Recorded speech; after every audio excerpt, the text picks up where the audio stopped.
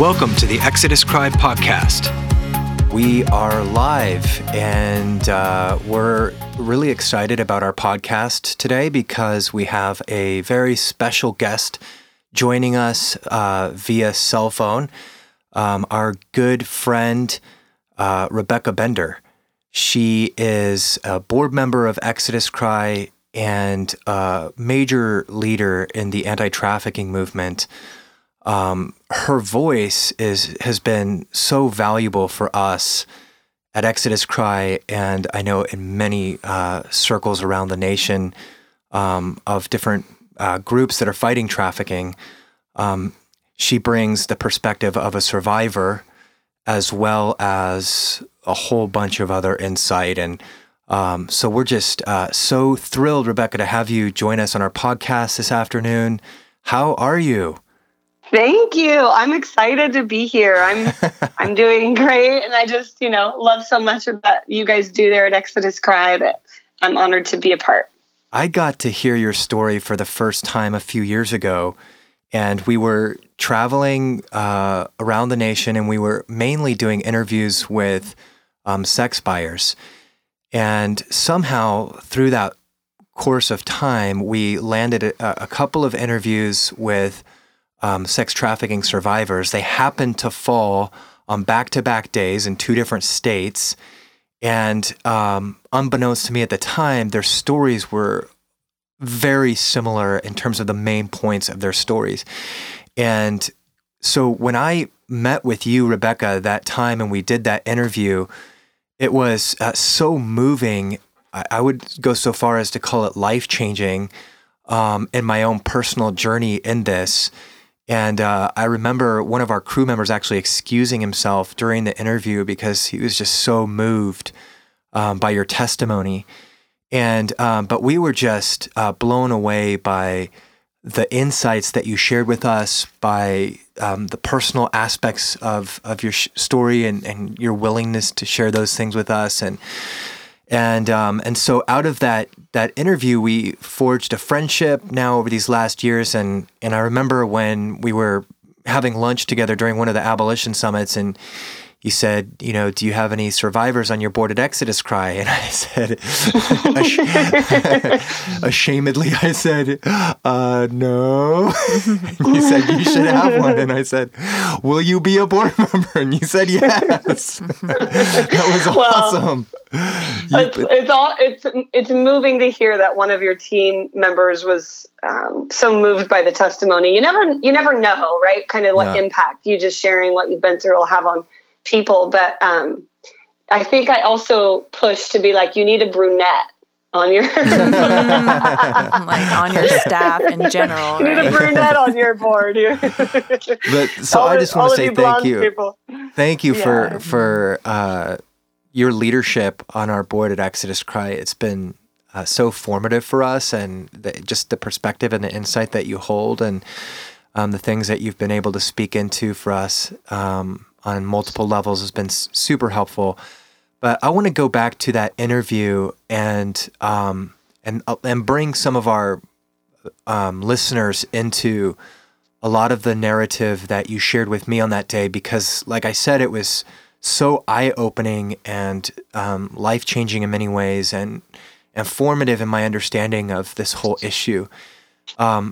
But the first thing is I remember going into sitting down with you that first time, and in the course of our travels, just going from interview to interview to interview, didn't have a lot of time to prepare or anything like that. Really didn't even know who you were, because our production manager was the one who was setting up all of these interviews. And but I think I had kind of a subconscious idea of what prostitution in Las Vegas looked like, just based on, honestly, a lot of the myths that are out there. And one of the most prominent ones being that Vegas is this place where the prostitution that happens there is among the elite high-class escorts who are working autonomously, independently.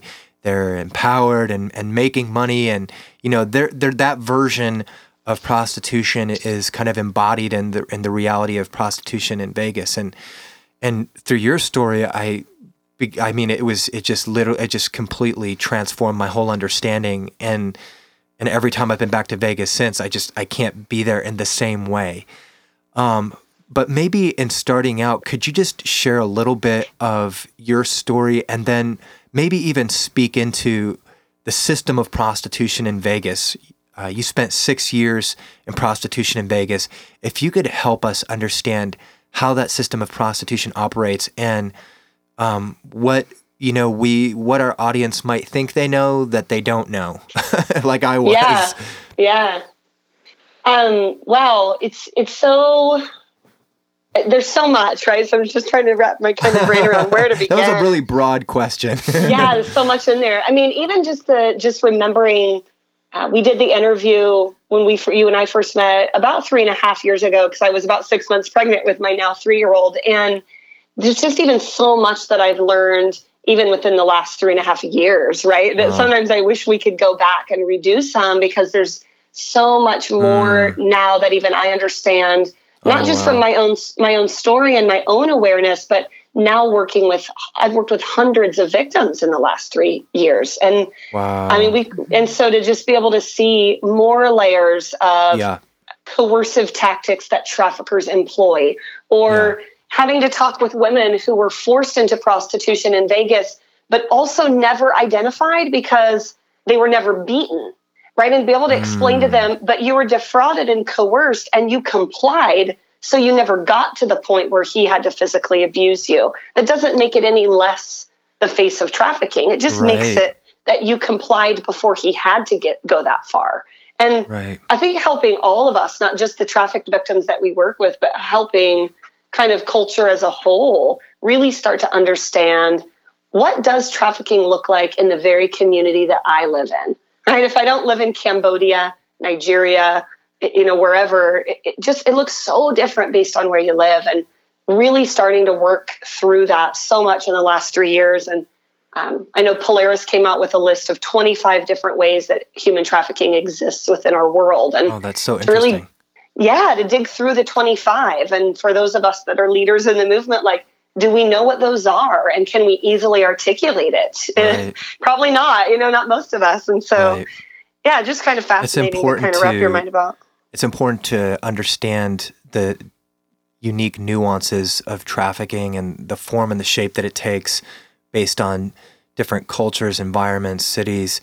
And then also, I think, to see the similarities that are there as well, that link together this thread of prostitution around the world. So great. Can you maybe, just because I think probably most of our viewers or listeners have not heard your story, could you kind of give us just a bullet point synopsis of your story, so they can have kind of a familiarity with who you are, and then maybe we can pull apart and dig into some of the more specific issues pertaining to trafficking and how it functions and operates in Vegas. Do you think that would be a good place to start? Okay, cool. Sure. So I was born and raised in a small town in Southern Oregon, just an all-American kind of average middle class kid. I was an only child. My dad worked a local lumber mill, and my mom was a stay-at-home mom. She taught aerobics on the side. And when I was 9, my parents divorced, and my mom moved us into a little bit of a bigger city. My first town was only like 8,000 people, and the big city that my mom moved us to was 35,000 people. So still pretty small. My dad started drinking after the divorce.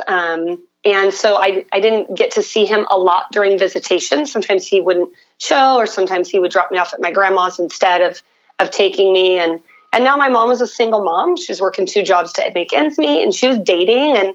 And so there was this time in my life where I felt pretty vulnerable, and I felt unimportant and unwanted. I remember that term, a latchkey kid, where my mom would rent a house or an apartment next to the school that I was going to, so I could walk myself to and from school, walk myself to and from practice. And even though I had those couple years of a very small amount of trauma, I still became a real gregarious, outspoken, kind of fun, popular young woman in middle school and into high school. I was a varsity athlete. I was an honor roll student. I graduated with enough credits my junior year, and I was accepted into Oregon State University. I had been assigned my dorm room, and just would have never been put in that at-risk youth category that I think we imagine trafficked victims all a part of. And rightfully so, because the majority of trafficked victims do come from, a childhood of abuse and foster care and, sexual abuse. And so that is the rightful place that we're looking. But in my story, I was the other smaller percent that did come from a normal middle-class home. Doesn't mean that there weren't vulnerabilities, right? My dad's alcoholism, he would get angry. Sometimes he'd throw things against the wall, but he never hurt my mom or me. So there was still, I think that there's different layers of vulnerabilities, right? And it looks different based on every person's childhood. But when I went off, the summer between going from high school off to college, I got pregnant, and I had to make a decision at 17 whether I was going to keep my daughter and unenroll from university and stay in my small town and kind of become a teen statistic, or get an abortion and go off to school with my friends and pretend that nothing happened. And I chose to keep my daughter. I chose life, and I'm really glad I did. She's an amazing young woman today. And amazing. She's also what kept me kind of fighting for my life, I think, throughout the rest of my story. But from there, half of my friends had gone off to one university, U of O, and the other half had gone off to OSU. We kind of have a civil war here in Oregon. We have these two universities. And my friends who had gone off to the U of O moved out of their dorm room after their freshman year and moved into an apartment. And during that year, I had my daughter and was enrolled in community college, living at home with my mom and my now stepdad. And after that, when my friends moved into the apartment, they called and said, "Hey, Rebecca, we've got an extra room in our apartment. You should move on up, and you and the baby." And so I thought, this is my opportunity to get out of the small town and experience college life and culture and adventure. And so, of course, I moved up there. And it was on campus that I started having those same feelings of being unimportant, because now I was kind of the girl with the kid on campus, and I didn't have the support of my family to be able to have anyone watch the baby to go enjoy college life, right? I'd go off to parties or football games or, anything that college life at all. And so those same old feelings of feeling unimportant and unwanted surfaced until I met the most, charming man. This guy was about 24 when I was 18, almost 19. He was funny and drove a really nice car, and he was very attractive, very charming. And more importantly, he really took an interest in me and my daughter. It didn't matter to him that I had a kid, which it had mattered to other college guys. And so that was a real hook for me. Everything that we did, all the dating, and would kind of center around her. We do Chuck E. Cheese and the park and a lot of just different, like family activities. And I started wanting that family for her that I had wanted as a young 9-year-old girl with divorced parents. And after 6 months of dating me, he invited me to move in with him. I thought I had met the one. He told me his job was relocating him to Las Vegas. So we moved together to Las Vegas. And the day that I arrived, he told me to leave my baby with his brother and to get dressed up, that he wanted to take me out and show me Vegas. And that night he drove me to an escort service where he physically slapped me across the face and forced me into prostitution that night. Wow. Thank you for I know how many times you've shared your story, and I really appreciate you opening up about your story here with us. I think it's, Lila and I have spent a lot of time talking about prostitution in terms of concepts and things like that. It really brings it home to hear someone like yourself really share your own personal life experiences and those underlying conditions and vulnerabilities that led you into a situation and a position of being coerced and ultimately forced into prostitution. The thing, when I remember, when I first interviewed you, And you shared that with me. I had such a hard time wrapping my mind around what had gone on. And so I was like, so how much money did you bring home that first night? I can't remember. You said, several $1,000s, whatever. And I said, okay. And how much of that did you keep for yourself? And you said, none of it. And I was like, wait a minute here, this isn't adding up. And I said, well, how much did you make in a year? And you said, however much, hundreds of thousands, I think it was $1 million or something. And I said, well, how much of that did you keep? And you said, none, zero. And so you were helping to deliver me from my naivety related to just this notion of prostitution that I had in Las Vegas. And so I think a lot of people are coming from that perspective of seeing Vegas as the place of showgirls, of the place of, you can't go to Vegas and not see the sex industry. It's just plastered over everything. Literally, it's plastered over cars and littered throughout the streets. And we're all meant to understand that these are free agents working independently and autonomously. But that wasn't the case for you. You had very much been manipulated and coerced into this position.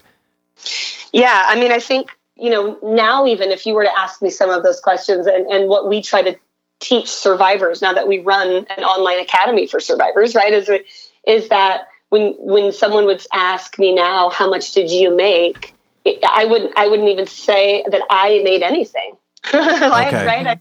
I didn't make any money. He used me to make money. He made money off of me, his product, but I didn't personally get to make any money. Like, how much did I make in a night? Nothing. How much did he make in a night would be different. You know what I'm saying? And I think really constructing the verbiage, and this is even what we do. And, now I get to work. I'm really thankful that I work with law enforcement in different cases kind of all over the country. And when I'm working with victims as they're preparing for trial, for us, it's really important, instead of them saying, and then I sold myself in Vegas. It was like, but you didn't. He defrauded you at point of recruitment, and he forced you at point of destination. That is, you didn't sell yourself. Then you arrived in Vegas and he sold you. But just getting that word I out of your own mind, because it's been brainwashed and branded in your mind for so long. It's like, that's the first part we really work on, is them being able to say, it wasn't my fault. I'm not stupid. I'm not naive. I'm not I was tricked, and it's okay to put some responsibility on the perpetrator at this point. You know what I mean? Wow. Yeah, Rebecca, it's so powerful and interesting to hear you talk about your journey into prostitution as someone who you feel on the spectrum of vulnerabilities was kind of on the lower end compared to some of the others, other people out there who ended up in prostitution. But at the same time, the pull of your trafficker and the way that he really manipulated your emotions was so strong that even though, you were on the lower end of that spectrum, you still ended up where you ended up. And it kind of just goes to show that, there are two sides. There's that push factor of the vulnerabilities, like we have talked about in previous podcast episodes, but there's the pull of the pimp, the lover boy, the trafficker, that is also so calculated and so strong. And just to see how that really played out in your own journey, it's really eye-opening to kind of hear you talk about that. But I'd also like to hear about your experience. So, we kind of talk about prostitution and entry, experience in it, and then how someone is supposed to get out and the exit. Mm-hmm. What was your experience like while you were in prostitution in Vegas in that situation? And as we get into that question, I just want to make it known to our listeners that we are just really going to be scratching the surface today in terms of the deep well of knowledge and understanding and insight that Rebecca has on this whole larger issue of commercial sex industry, prostitution, sex trafficking. And so we just want to encourage you and direct you to her website where she has resources that are available for training. She's also takes on speaking engagements. And she actually trains law enforcement and groups, anti-trafficking groups around the nation and even in other countries. Rebecca, how can people plug into your stream of consciousness, all the trainings and the resources that you've developed, what's your website? Yeah, so it's RebeccaBender.org. Okay. They can go to our website. They can also, sign up for our newsletter. They'll receive monthly insight about just kind of different tools that we have as we can constantly developing more content all the time to just help people, get to that next level. At some point, I know we've got a lot of great listeners from your podcast. At some point, they've been doing awareness and they're ready to go a little deeper and they want to go to that next level. And so we're constantly bringing that 201, that 301, not just a 101 anymore, but really helping get very specific for your profession, red flags, screening tools, matrix, investigator checklists, so many different tools that we really want to get professions so that they can. That's amazing. Yeah, learn about trafficking. So it's RebeccaBender.com? Is it .org. RebeccaBender.org. Mm-hmm. Yeah, because sign up for our newsletter, follow us on social media. We've got lots of different things that we put out all the time. I think your leadership is actually helping to pioneer the maturation of the anti-trafficking movement. You're bringing perspectives and understanding and insight, which is taking us to that next level of understanding in a way that, I think very few other people are. And so, so just for everyone who's listening to this, definitely want to encourage you to please don't let this be, just one podcast that you hear and move on. Go and dig deeper into the resources that Rebecca has made available. And then you also have a gala coming up in April. Can anybody go to that? Anybody can come. We would love for anyone to come. We're going to definitely make it a night to celebrate the work that not only we've done, but different advocates. We've got a lot of awards we're giving out and a lot of different speakers that we would like to share about their work. So it's going to be in Phoenix, Arizona on April 29th. And you can also find out more on our website, RebeccaBender.org/gala, and buy tickets, get a table, bring a whole bunch of friends. It'll be in Phoenix, Arizona. So if anybody's in Phoenix or in the surrounding area, that would be a great way to connect with Rebecca and her ministry and learn more. I've really enjoyed going to the few galas that I have.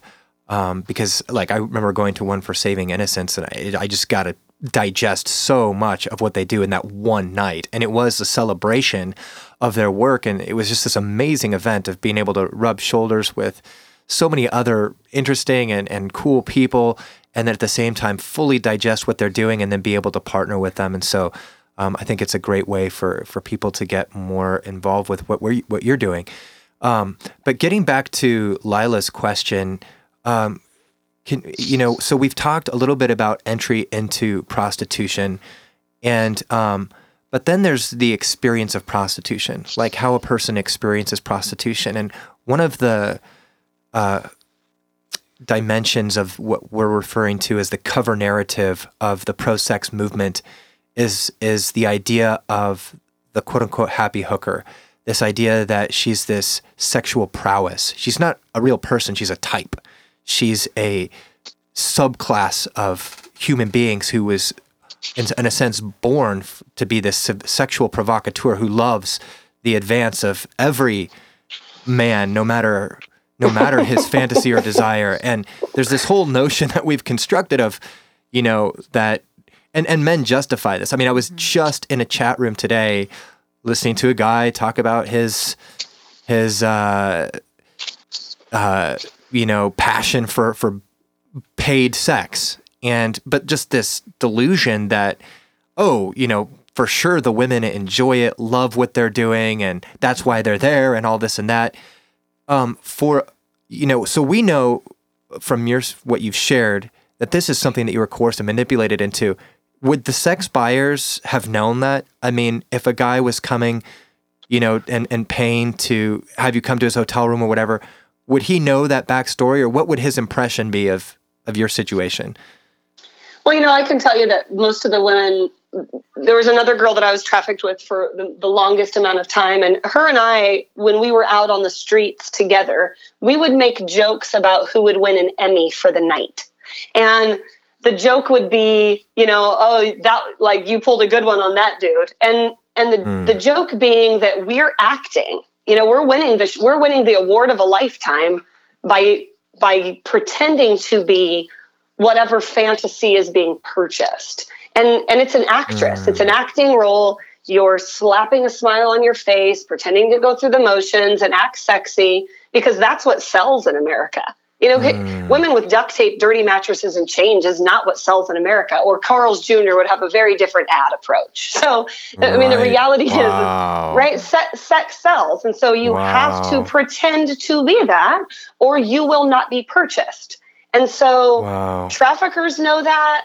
If you don't, I just think, for me, it almost seems naive to assume that's right. It's like, I guess my whole premise being like, sex sells so much in our country that we have to expect exactly the same with any industry. And trafficking is no different, and forced prostitution is no different.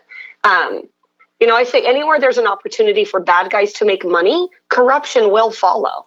And that's with anything. We've seen that way back in any day, biblical times even, right? That's why the priests were now having to sell new bowls down at the table, because corruption follows. Anywhere there's an opportunity to make money, corruption follows. And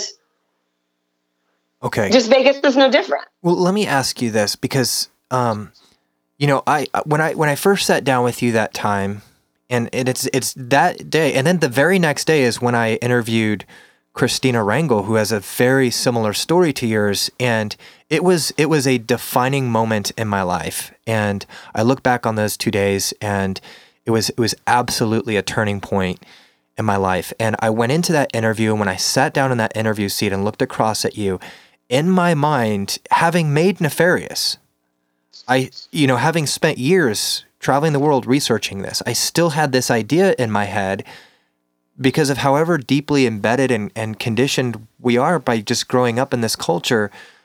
I still had this idea in my head that trafficking cases were the anomaly.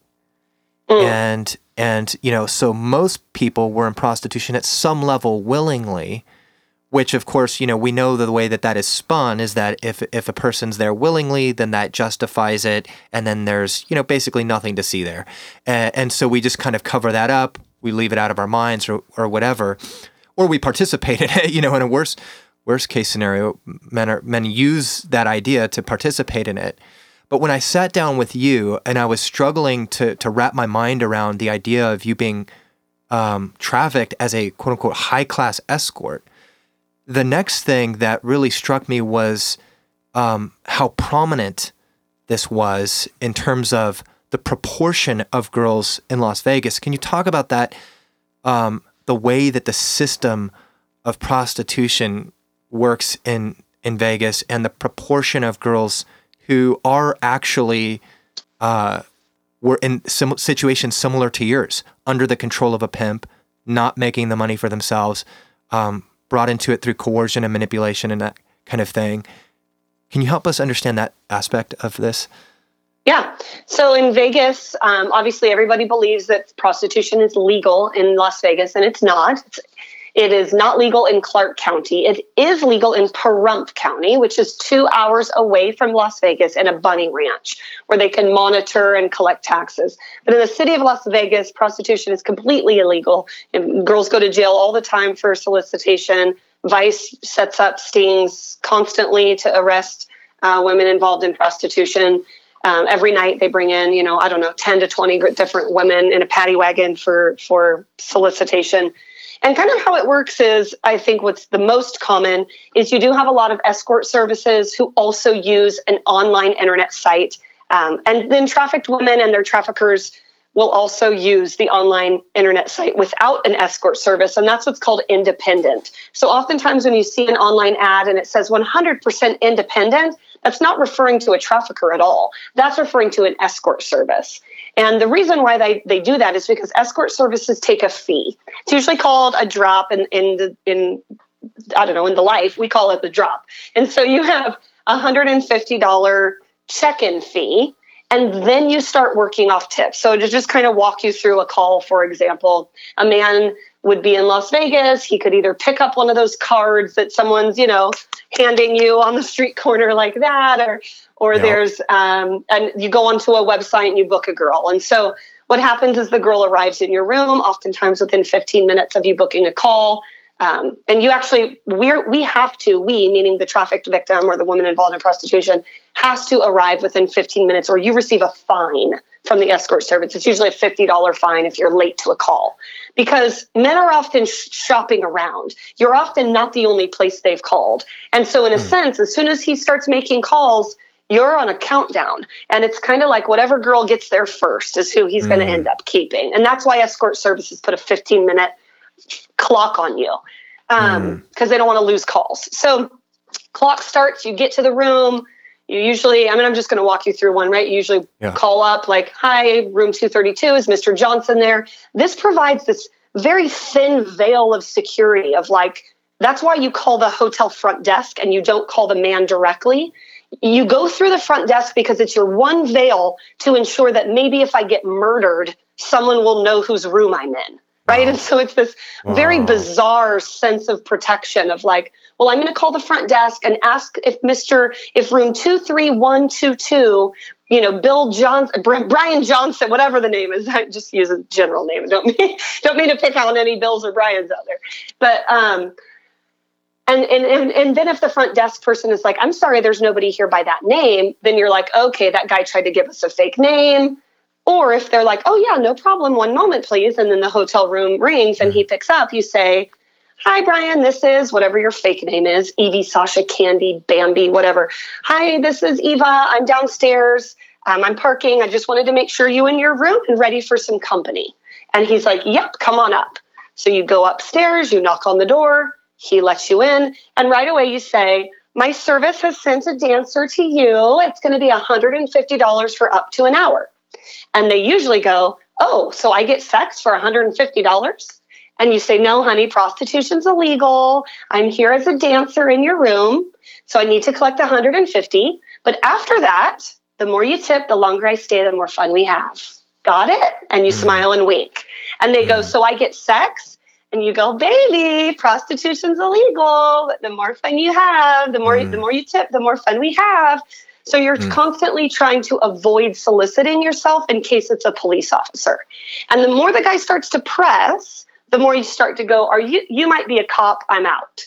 But the more you go, honey, we're both smart adults here. This is Vegas. Like, just pay the $150 and let's move on, because I don't want to keep talking about business. I want to have fun. Right. And he's like, okay. So he pays the $150. You call your service and you say, I'm checking in. That means I'm going to stay. Usually they'll say, would you like me to call you in 5? And you go, maybe a little more. And that means I think this guy has more money and I'm going to stay more than 10 minutes. Okay. So then what this also does is that one additional veil of security, so that if she calls in 5 minutes and I don't pick up my phone, she's calling security to the room. And that's how it's it's a way to make you as the falsely empowered object feel a little bit safer from being raped or murdered. Because now somebody knows what room I'm in, and if I don't answer my phone in 5, security will be here to hopefully stop him from strangling me. Right? And I think that people don't quite understand that. That's so powerful. It's interesting to note that because of the nature of prostitution, you have to have all of these false veils of security to protect yourself from murder and strangulation every single time you go out to a call. I mean, that's, every time. Yeah. I mean, you're playing Russian roulette every time you knock on the door. Every time. Now, a lot of people would, hear this and they would say, okay, so that was her reality. But most of the people in Vegas are there willingly, they're there voluntarily, and they are, taking home the big bucks, making money the easy way. It's all those things. Even as you shared your story with me, that was what I thought. Yeah. And so So what in your I feel like people who think that should also buy beachfront property in Arizona because like it's what you're being sold, and it's not anyone's personal, like it's not that anyone is, obviously Benji, you're far from unintelligent. It's that our culture has really fed through marketing and media and commercials and movies. We've just been sold this really false idea of sex sells. And I've met thousands of women. It was almost 6 years that I was forced into high-paid escorting by a trafficker who took every dollar and beat me on a consistent basis. And during that time, I met thousands of women there. And I can only recall 2 that I knew of that did not have a trafficker. And one of them was brought there by a trafficker. And then she ran and decided she was going to do it without him because she knew how much money could pass through her hands. Wow. So really only one that came completely on her own. And so that's just, first of all, I mean, that's just and both those girls are friends on my Facebook page right now. So I still know both of them and are in touch with both of them. That's just mind-blowing. And when you shared that with me, that's part of what shifted my whole way of seeing Las Vegas. And I remember this concept entered into my head, the slaves among us. And so when I went to Vegas the next time and I was looking over at the roulette table and walking through the casino and going into the restaurants and the bars, and you would see these girls who were clearly in escorting, clearly in prostitution, you would see them. And previously, again, I had this idea that, they were there as voluntarily. And then all of a sudden I realized, I was like, whoa, like that girl is under the control of a trafficker. That girl is under the control. But what was so kind of surreal about it was that, she's standing next to the guy at the roulette table and everybody is having the appearance of fun all around her. And I'm just watching this whole scene, almost like it was unfolding in slow motion. People laughing, throwing the dice, drinking. And there's this appearance that everybody's in on this. There's this appearance that this is all just fun. It's all part of entertainment. And yet this girl has a whole backstory, is under the control of somebody else. And nobody knows it.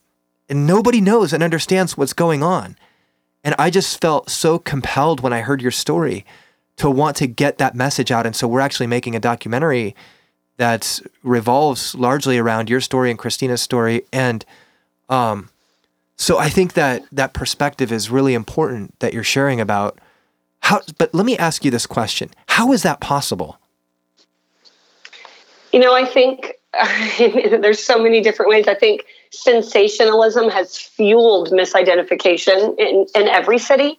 I think the more advocates keep using images of duct taped, handcuffed women thrown in dirty mattresses on the corner, I think the more we as a culture keep really marketing the issue of human trafficking incorrectly, the more we'll keep looking past the real victims that walk amongst us. Mm. And I hate to burst our advocacy bubble, but we've done a really poor job of that as a movement. Mm. We have marketed this issue really poorly.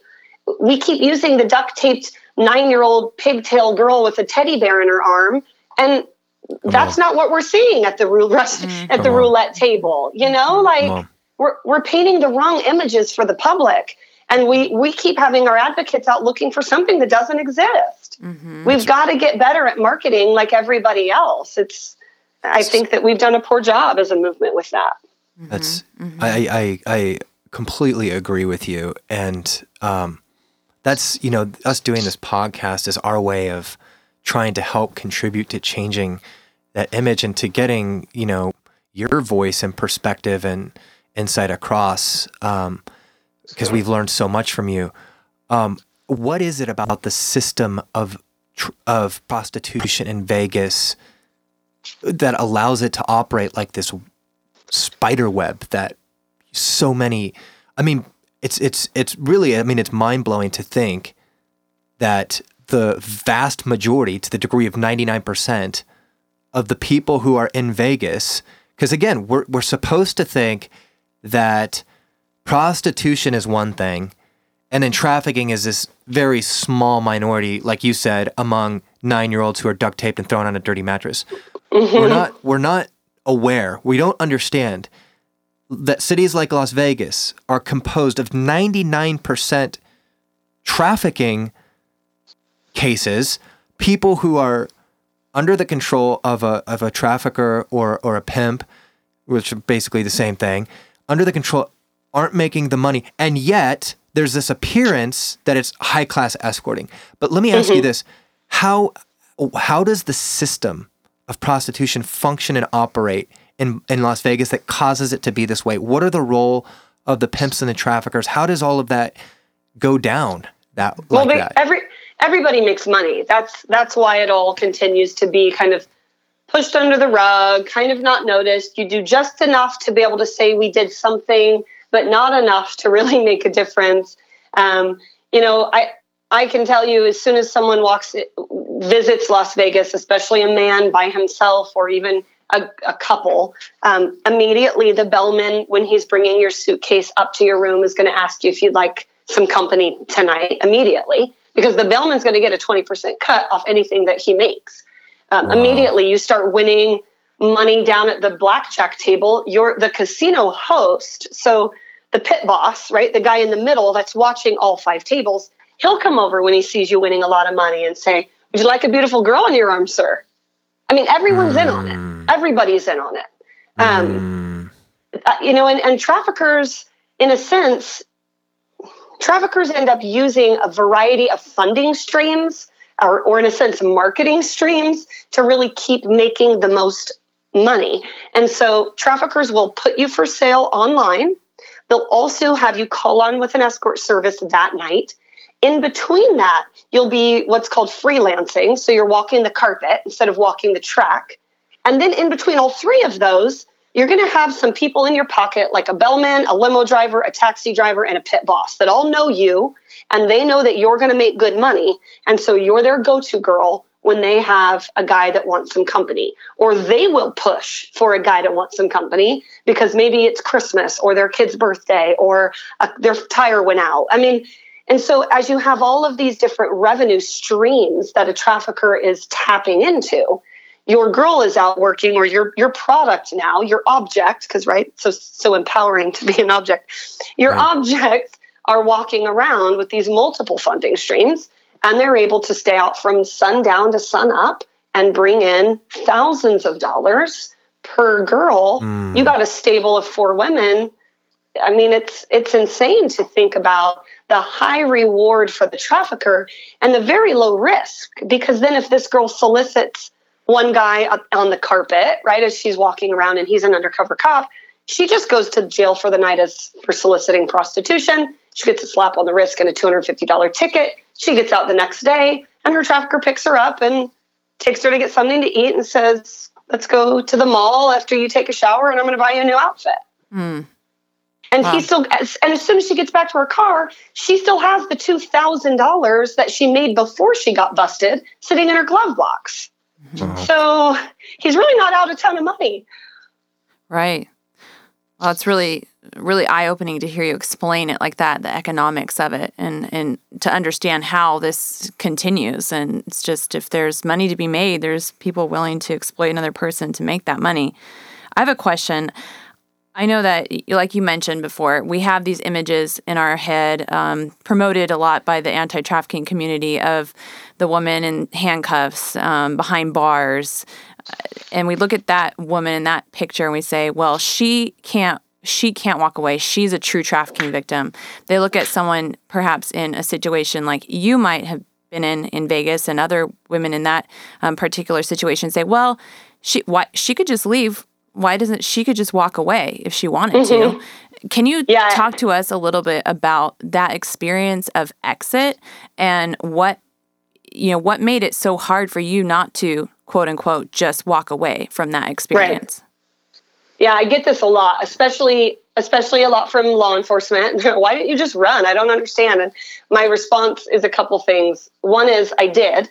why do you think I'm here today? I did eventually run and eventually walk away. 2, I think people are imagining that we're going to, grab a grenade, bomb the Bellagio, jump out the window and run for freedom like Angelina Jolie did. It's like they have this movie scene of how you should be able to get away. And it's like, the reality is it doesn't work like that in real life. It takes a lot. I had a lot of attempted escapes before I was able to run. And it's kind of the same theory of like, well, why didn't all of the Jews just walk away? Why did they get on the trains and go to Auschwitz? Why didn't some of them just get away? You're like, the brainwash and the propaganda of years of continual manipulation mentally, the Stockholm syndrome, the capture bonding, the trauma bonding, the sleep deprivation, the rewards for cooperation, the social ostracism for non-cooperation. I mean, like, people don't understand that brainwashing still exists. It didn't just go away in 1995, right? Like, wow.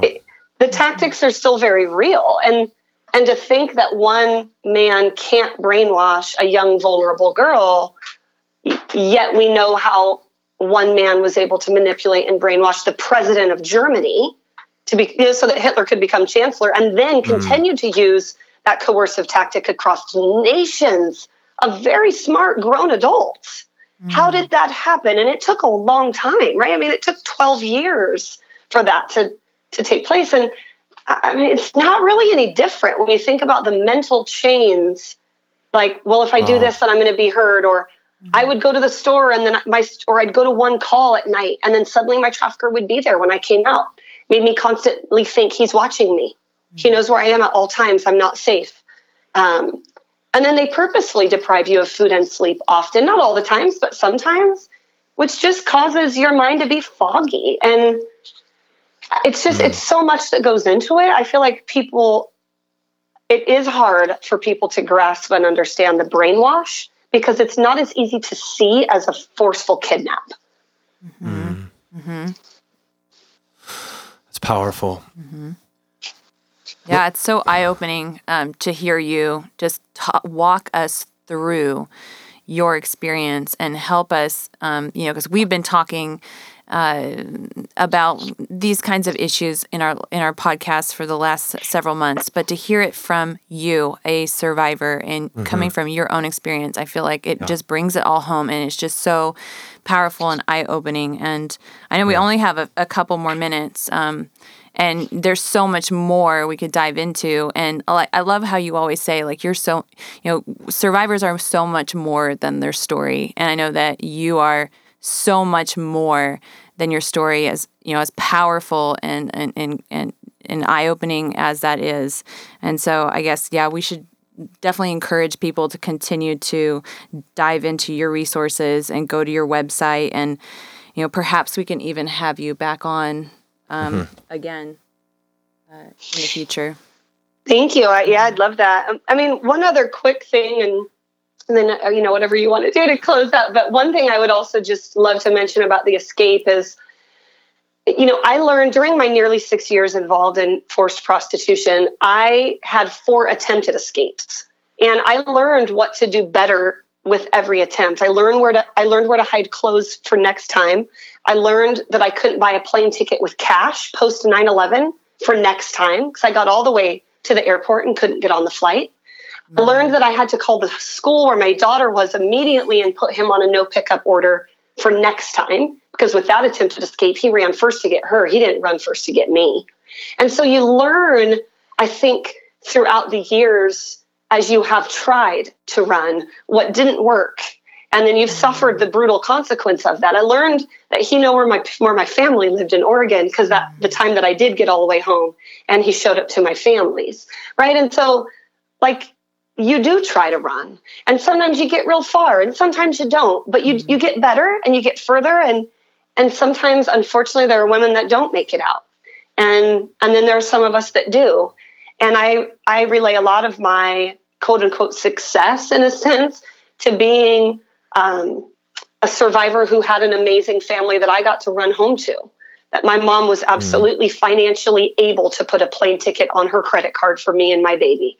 that I had a good home that was willing to find support and services and stand beside me and be proud of me. And not every victim is so fortunate as that. And we got to remember that some of these young kids, especially 17, 18-year-old girls that come from foster care, they don't have anybody to call, they don't have anywhere to run to.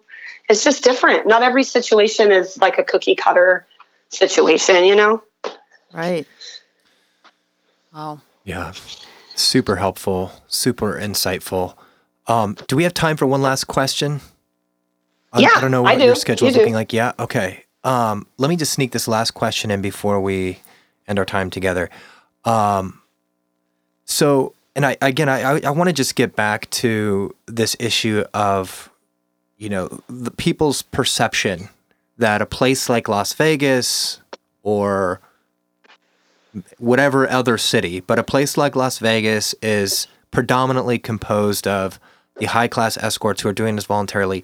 That whole notion of prostitution, which you've really helped us to see that more clearly and see that for the deception that it is. I had an experience where I went out on a street outreach with a couple of girls that were with Annie Lobert's organization, Hookers for Jesus. And as we were walking down the street, one of the girls looked up at a guy as we were passing by, and these two girls had been previously in prostitution, were trafficked, and had come out of it. But this guy circled back around and spent the next 45 minutes trying to convince this girl that she was going to have to join his corral, that she was going to have to be one of his girls because she made eye contact with him. It was such a strange, bizarre, eye-opening experience. I mean, we literally had to spend 45 minutes convincing this guy that no, she's not going to become your sex slave.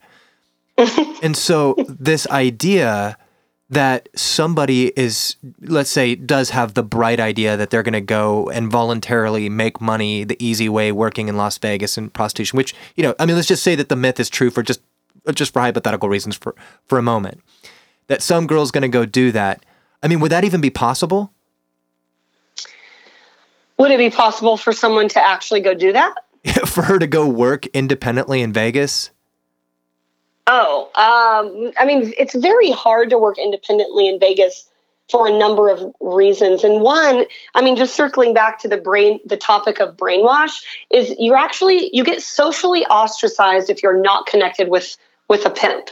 And so pimps kind of have the market cornered where, there would be times when, for example, you would go on a call and maybe the man inside would have two friends there, and he would say, hey, can you bring some friends?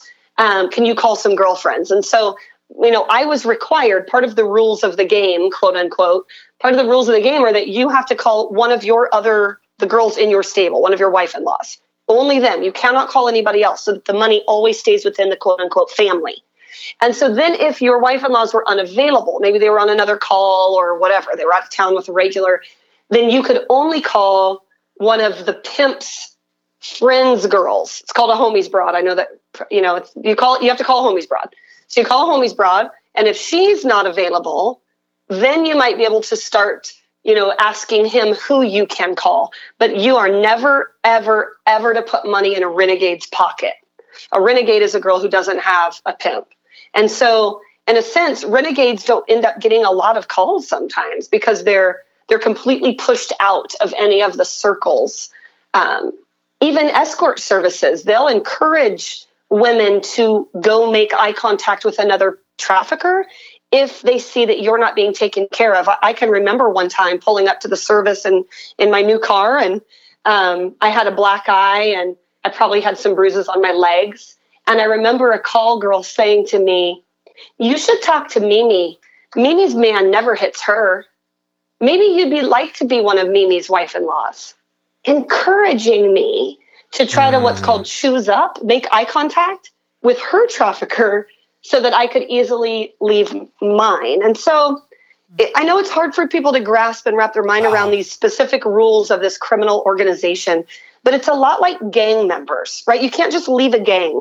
you can't be like, okay, guys, that was fun, but I'm really sorry now. The bloods, it's been great, but I got to go. Right? It doesn't work like that. Right. You have to get, right? They call it getting jumped out. And so it's really a set of rules within a criminal industry that have to be abided by and followed. And so with the term called choosing up, which is oftentimes when you can make eye contact with another trafficker, it's really to try to get help from getting out of one gang and gaining the protection of another. So you can't just walk away, but you can switch between gangs. And so it's kind of like being in gangs. You can't just walk away. You can get jumped out, but you're not just walking away. Well, in trafficking, you can choose up with different families, but you can't just walk away. And so sometimes when you're getting beat a lot, or your child's being hurt, or you're not being fed ever, you might go and look at another trafficker because that's your time that you might be able to get out of a really bad situation into another bad situation, but at least with like food.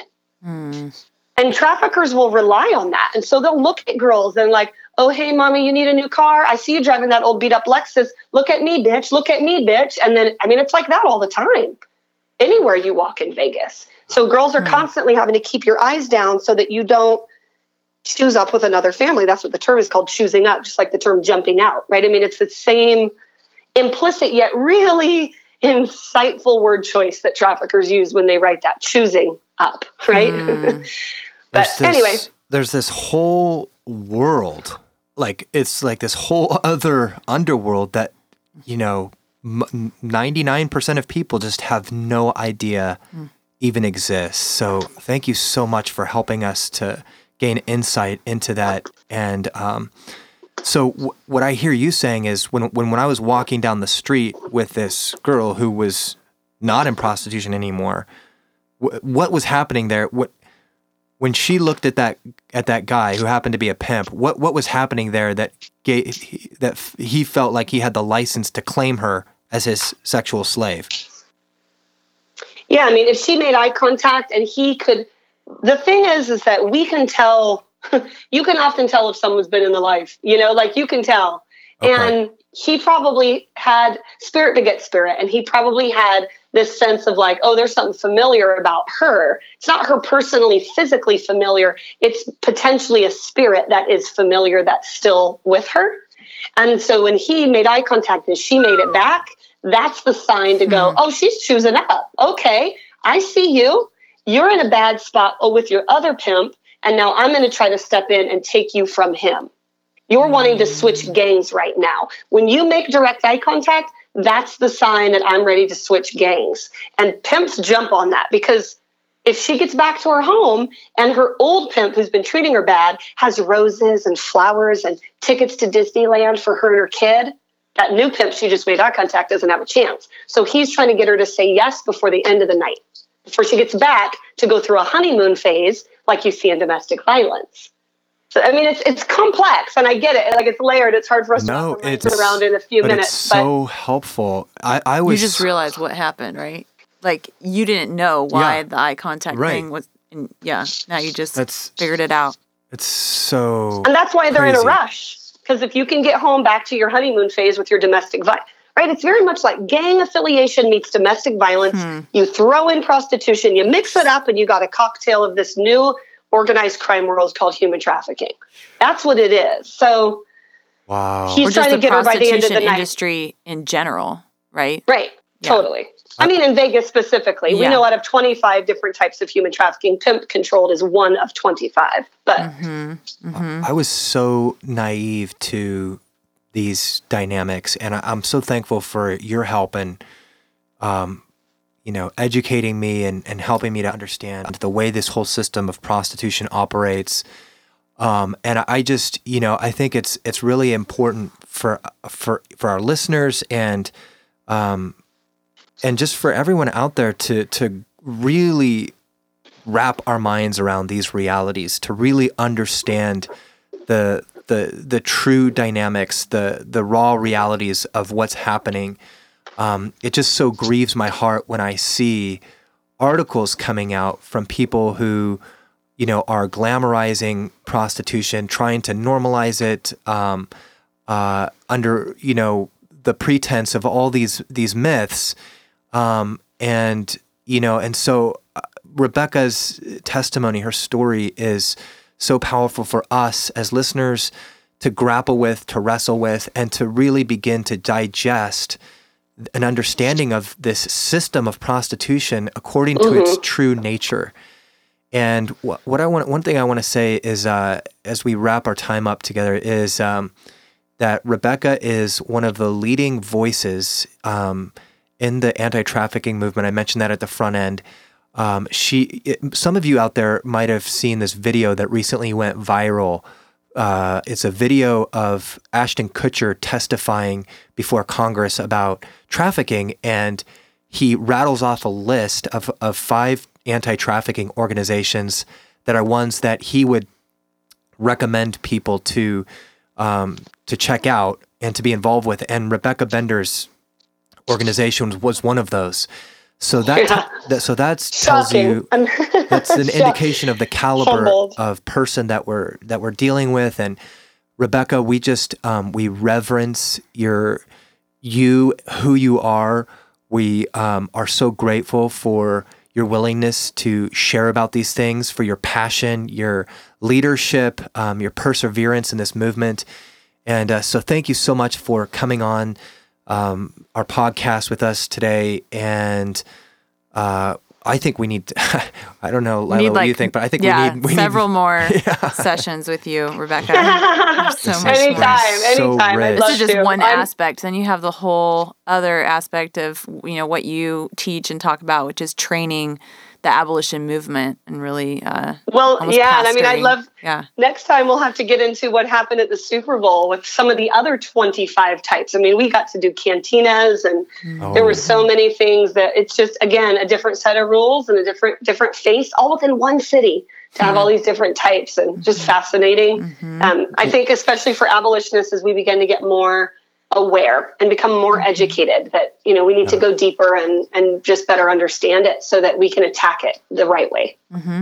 Feeling the presence of the cartels in Houston was chilling, and I would definitely love to revisit that subject with you, maybe a future podcast, and hear about your perspective on that. So we just are so grateful for your voice, Rebecca, for who you are.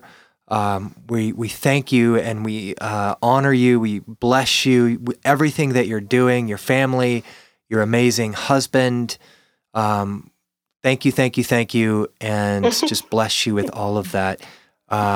And be sure to check out Rebecca's website. That is, once again, for those of you who didn't hear, www.rebeccabender.org. And if you want to follow her on social media, her handle is @I'm Rebecca, and that's I-M, the letter M, Rebecca. Rebecca Bender. Rebecca Bender. Rebecca Bender. I'm Rebecca Bender. Got it. It's hard. I know. Good. Okay. Thank you guys so much for having me. It's really my honor. Absolutely. We'll talk soon. Thanks to everyone who's tuned in, and we'll talk soon. Bye. Thanks for listening to our podcast. To learn more about how you can be involved, go to exoduscry.com and follow us on social media. If you have questions or comments, email us at feedback@exoduscry.com. We'd love to hear from you.